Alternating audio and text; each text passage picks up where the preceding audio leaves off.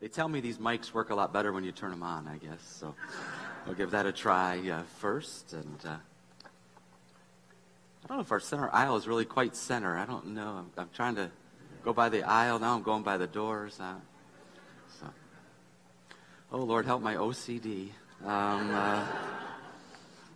as we come to this. Now, on your way in to the sanctuary, a few things we're going to attempt to accomplish today. We're going to have Holy Communion, kind of the culmination of our time together.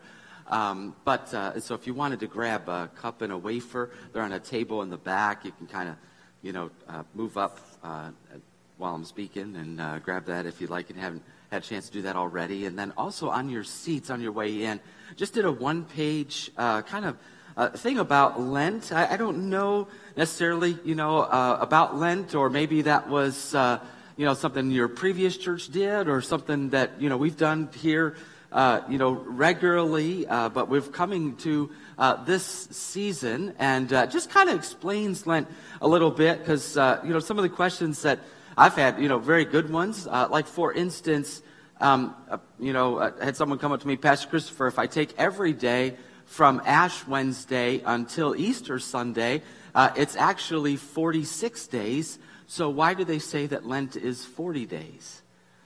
So some of you may know is that, kind of Sundays don't count in Lent.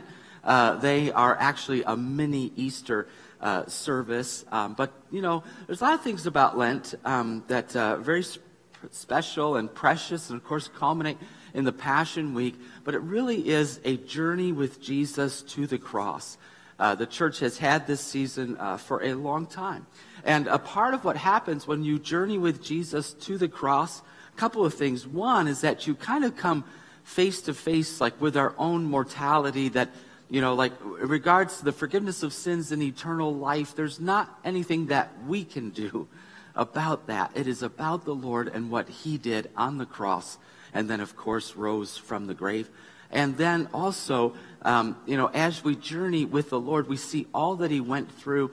And I think sometimes when we can identify with the depths of the suffering and pain that He bore on our behalf, we are more better to identify with the victory and the new life that comes on that Easter Sunday. So I want to encourage you to, just enjoy that. And if there's something of Lent, by way of, prayer, fasting, other disciplines that you would like to be a part of your day as you march towards, Passion Week, Good Friday, and Easter Sunday is a really good thing.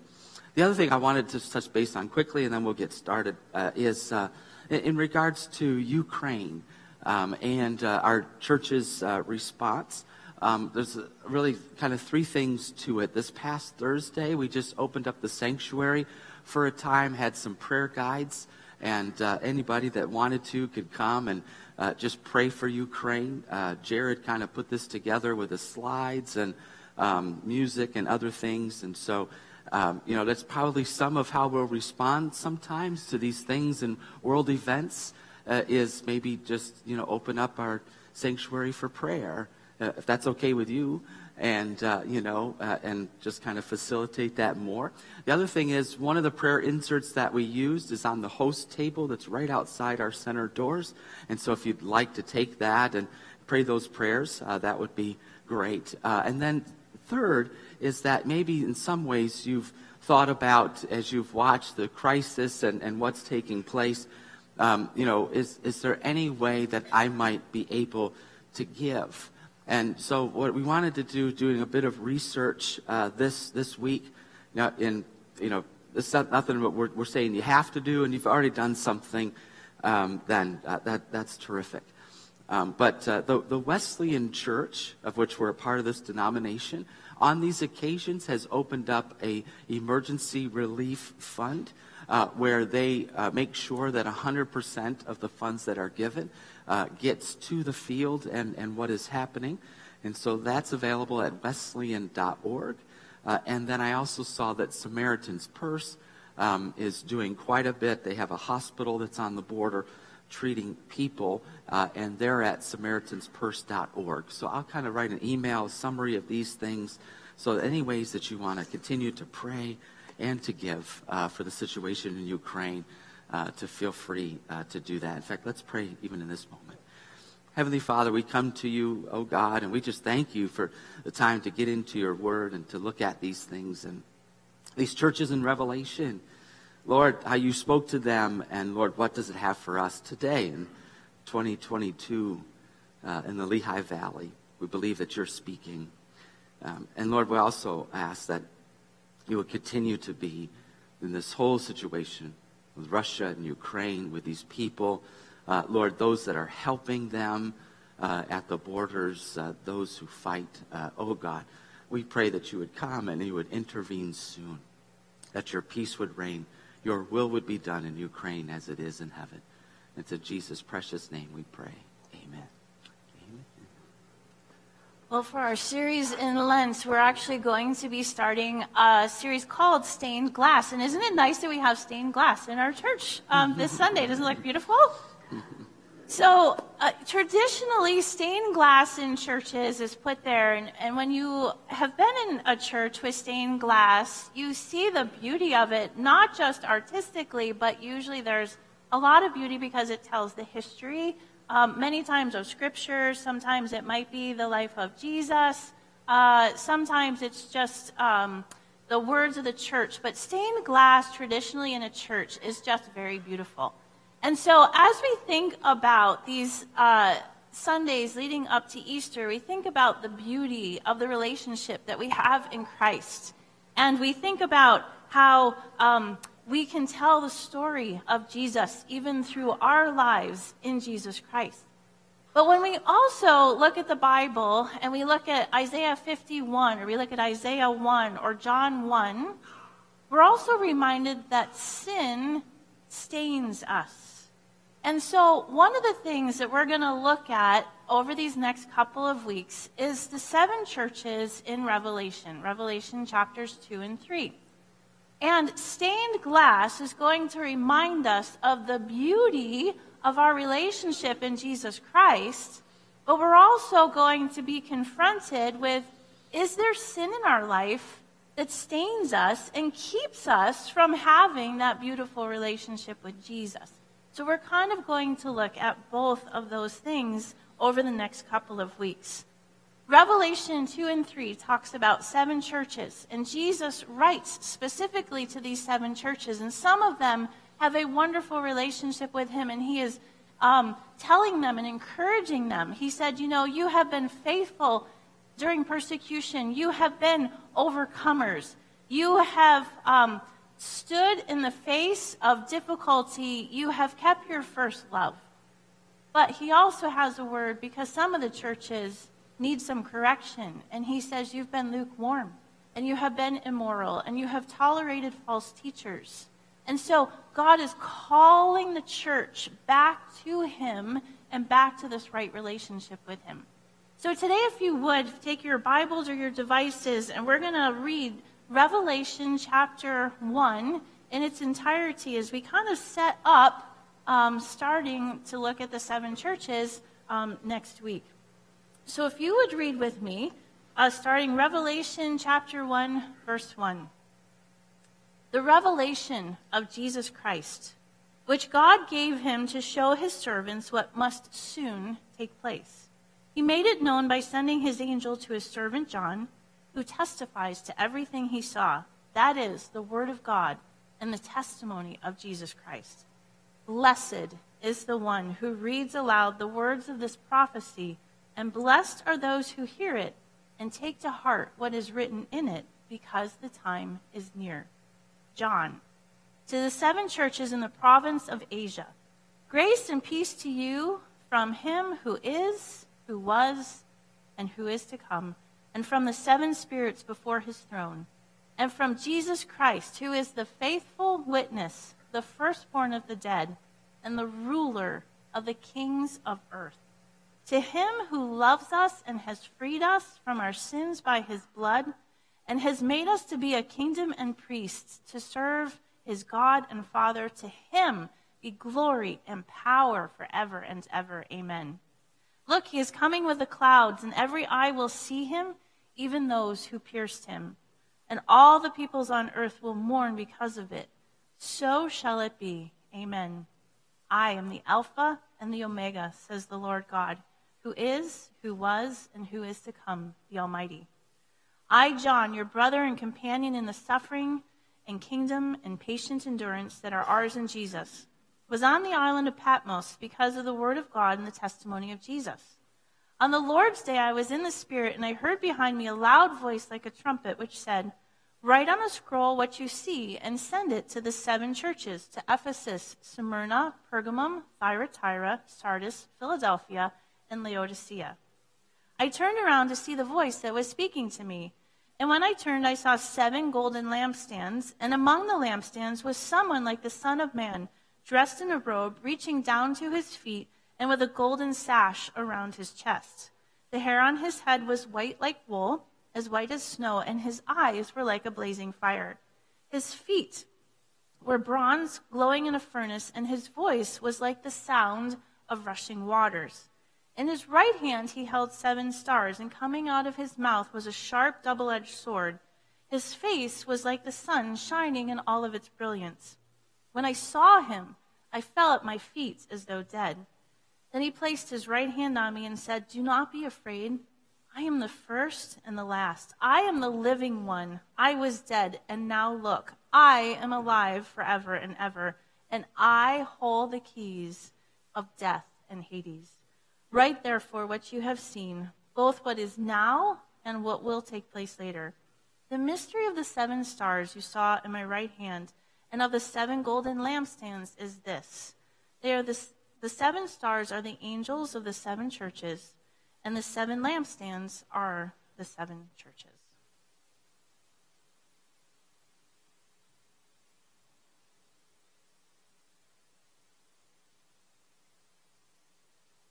Little time over these weeks of Lent to look at these 7 churches. So next week is going to be the church of Ephesus, and then we'll have 3 weeks where we look at kind of 2 churches each in 1 week. And then we'll look at Revelation 4 and 5 that actually kind of culminates beautifully with Palm Sunday.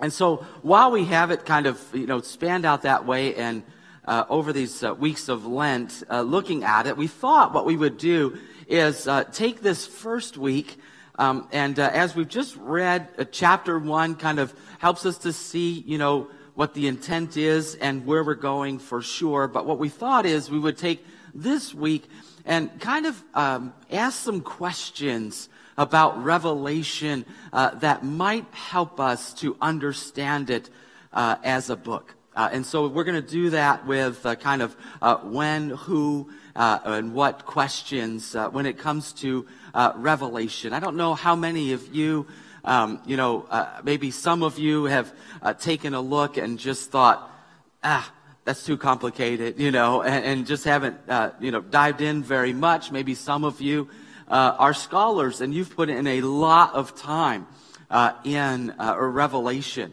Revelation is a very popular book to write about because, just to be honest with you, books on Revelation and the end times sell like hotcakes. I wish that wasn't so, because, it's too great a temptation, I think, for too many authors to write about Revelation.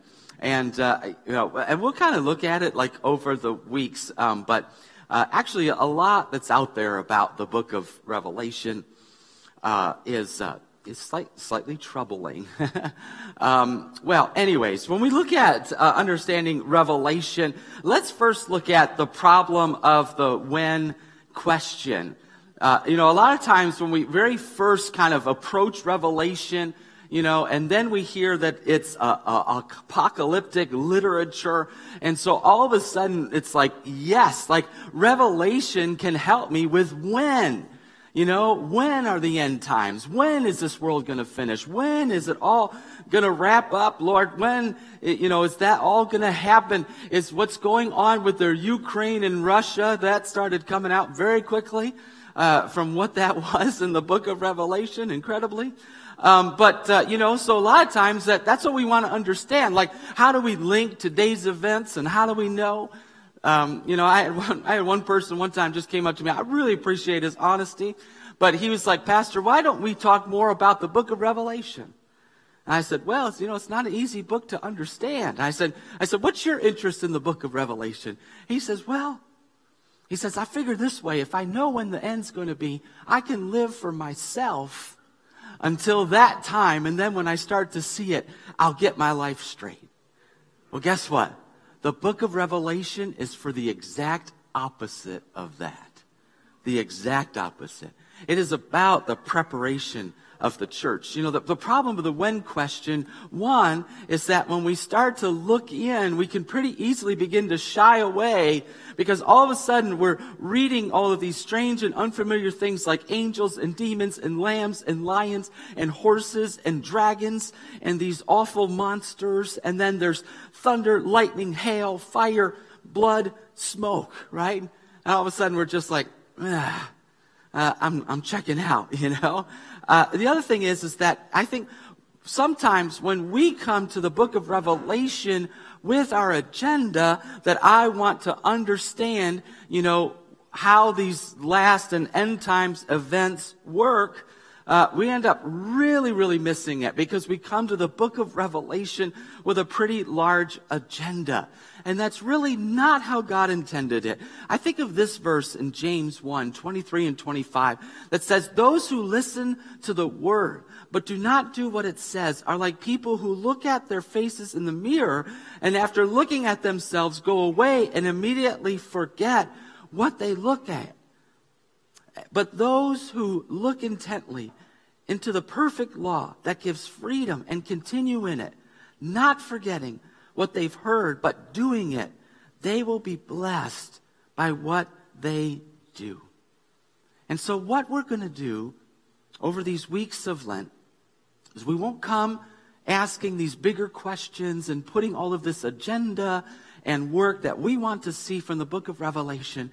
But what I want to do is I want to posture our hearts so that we might come to the book of Revelation and we might say, God, what is here for me?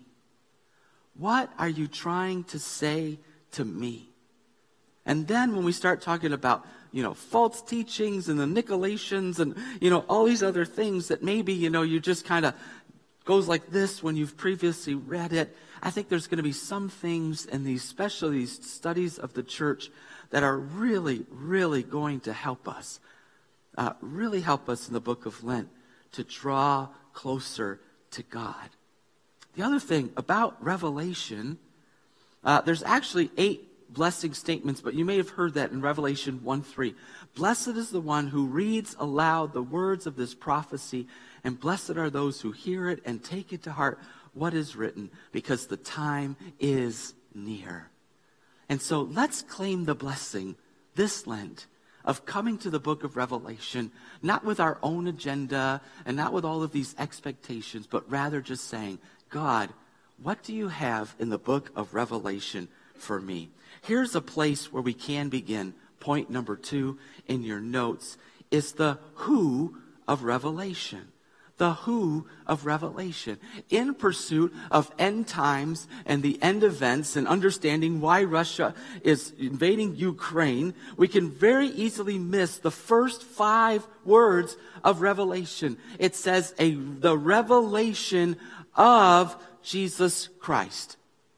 Now, I realize that for some of you in your particular Bible translations that some of them say the revelation from Jesus Christ. Well, the thing is that from and of are the same word in the Greek as it was originally written. So it's rightly interpreted both ways, and it depends on the context.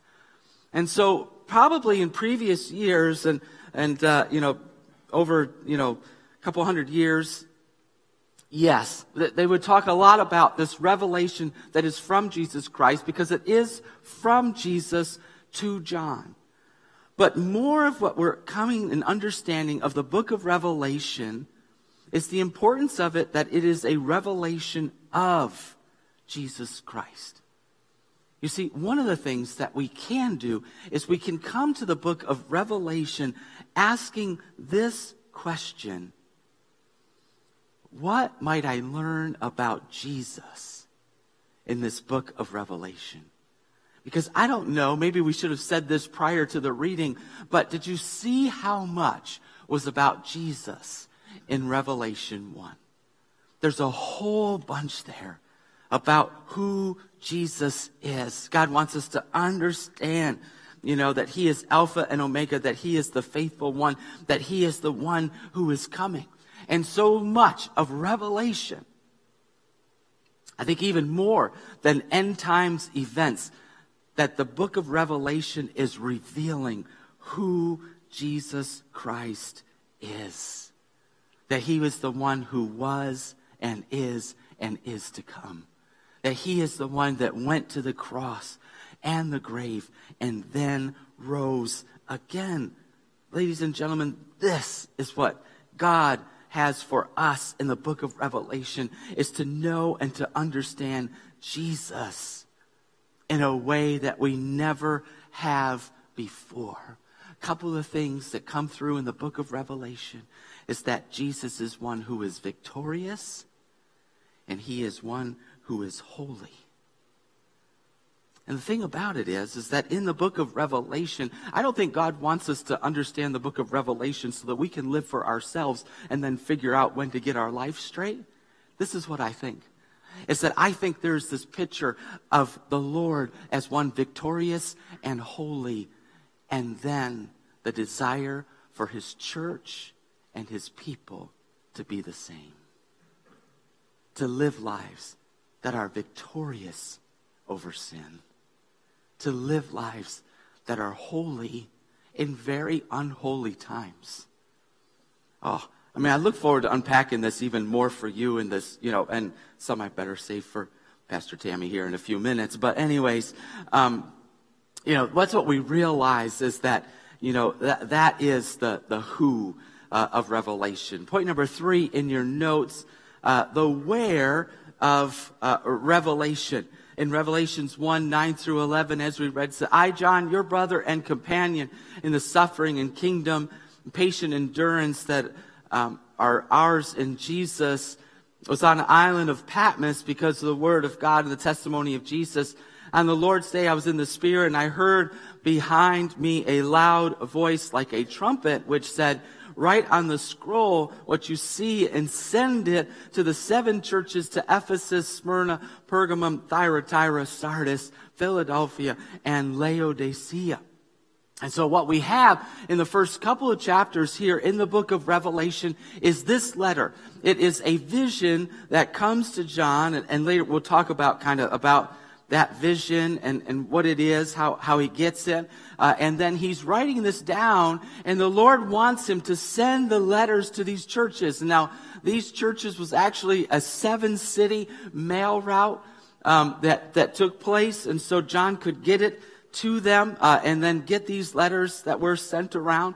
And so, these words are for these churches. Now, how might we kind of look at these letters to these churches? Well, one is that we might look at them individually, kind of just in our own spiritual formation, look at these churches and understand what it is that Christ desires, because there's a number of things that he commends them for and says, good job here, but then also what is repulsive to him, and also what pleases God. These things that he wrote about these churches, so that we can kind of make sure that individually this isn't us in our lives. At least the parts that he's saying, boy, we must repent. Number 2 is to say corporately. How does this apply to us corporately, as the whole church body? What does he desire for us to do? And how does he desire us to walk corporately, all together? 3 is that we might interpret some of this, what helps us historically, as we look at the history and what's going on with these churches and what these false teachings are, historically give it all of that context, but then allow these words to challenge us too.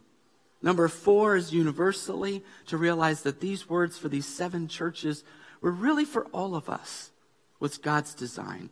And so we're not going to just look at them and say, oh, these are old letters, these are old things, these are old churches.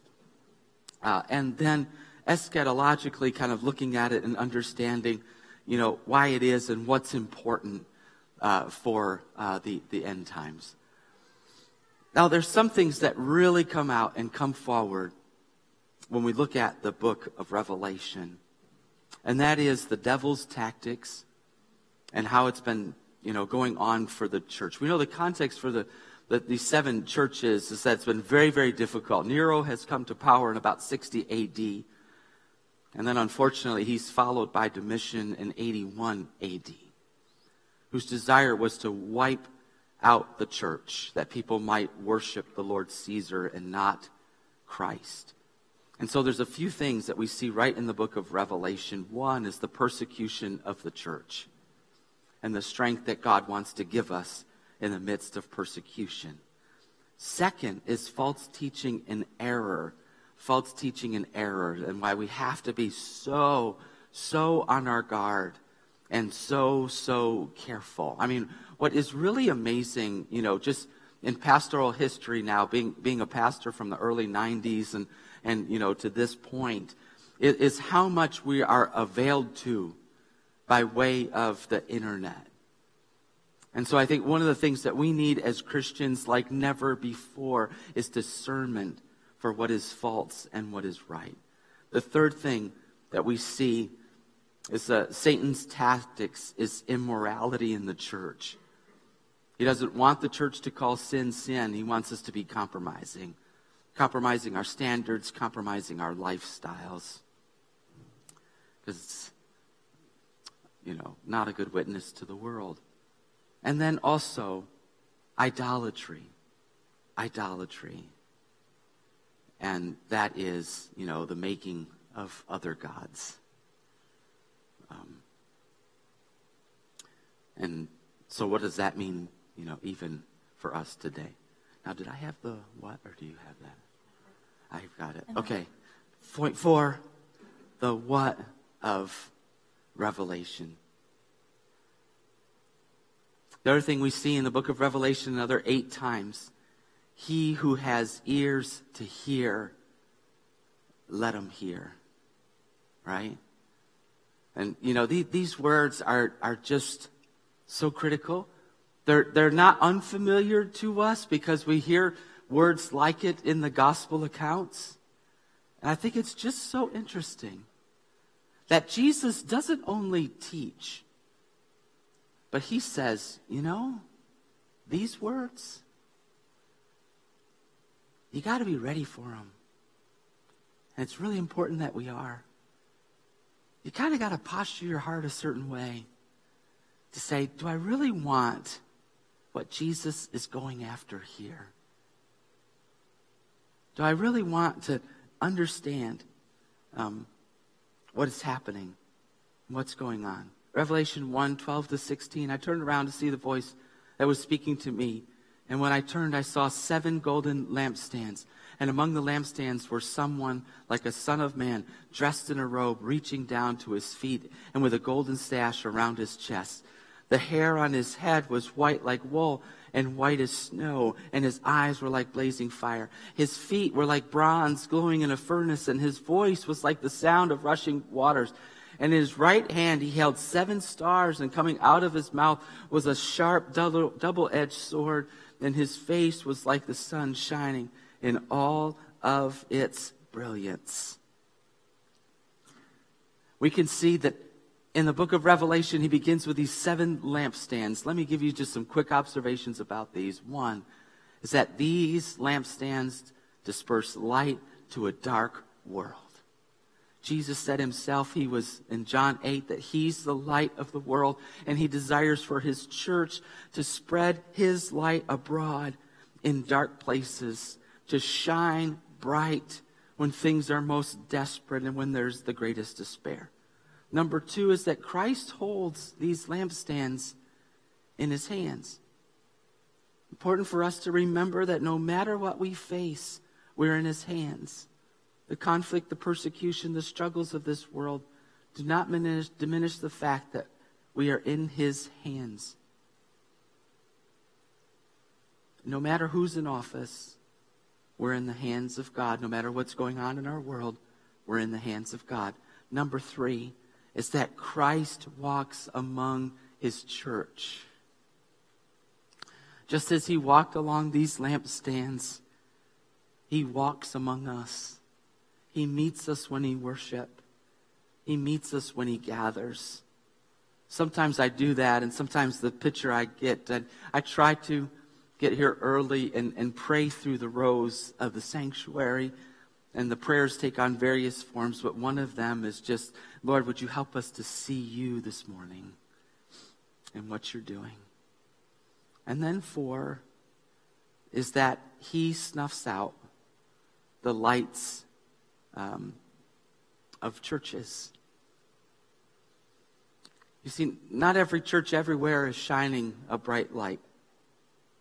A lot of times the church's light has been diminished or out for a long time, long before they close their doors. And so that's why we want to stay close to his truth. We want to walk in holiness. We want to walk in his light so that his light might be bright in the world. So as we look at this and we think, what is God actually doing in Revelation? I just want to kind of bring us quickly to just some closing thoughts.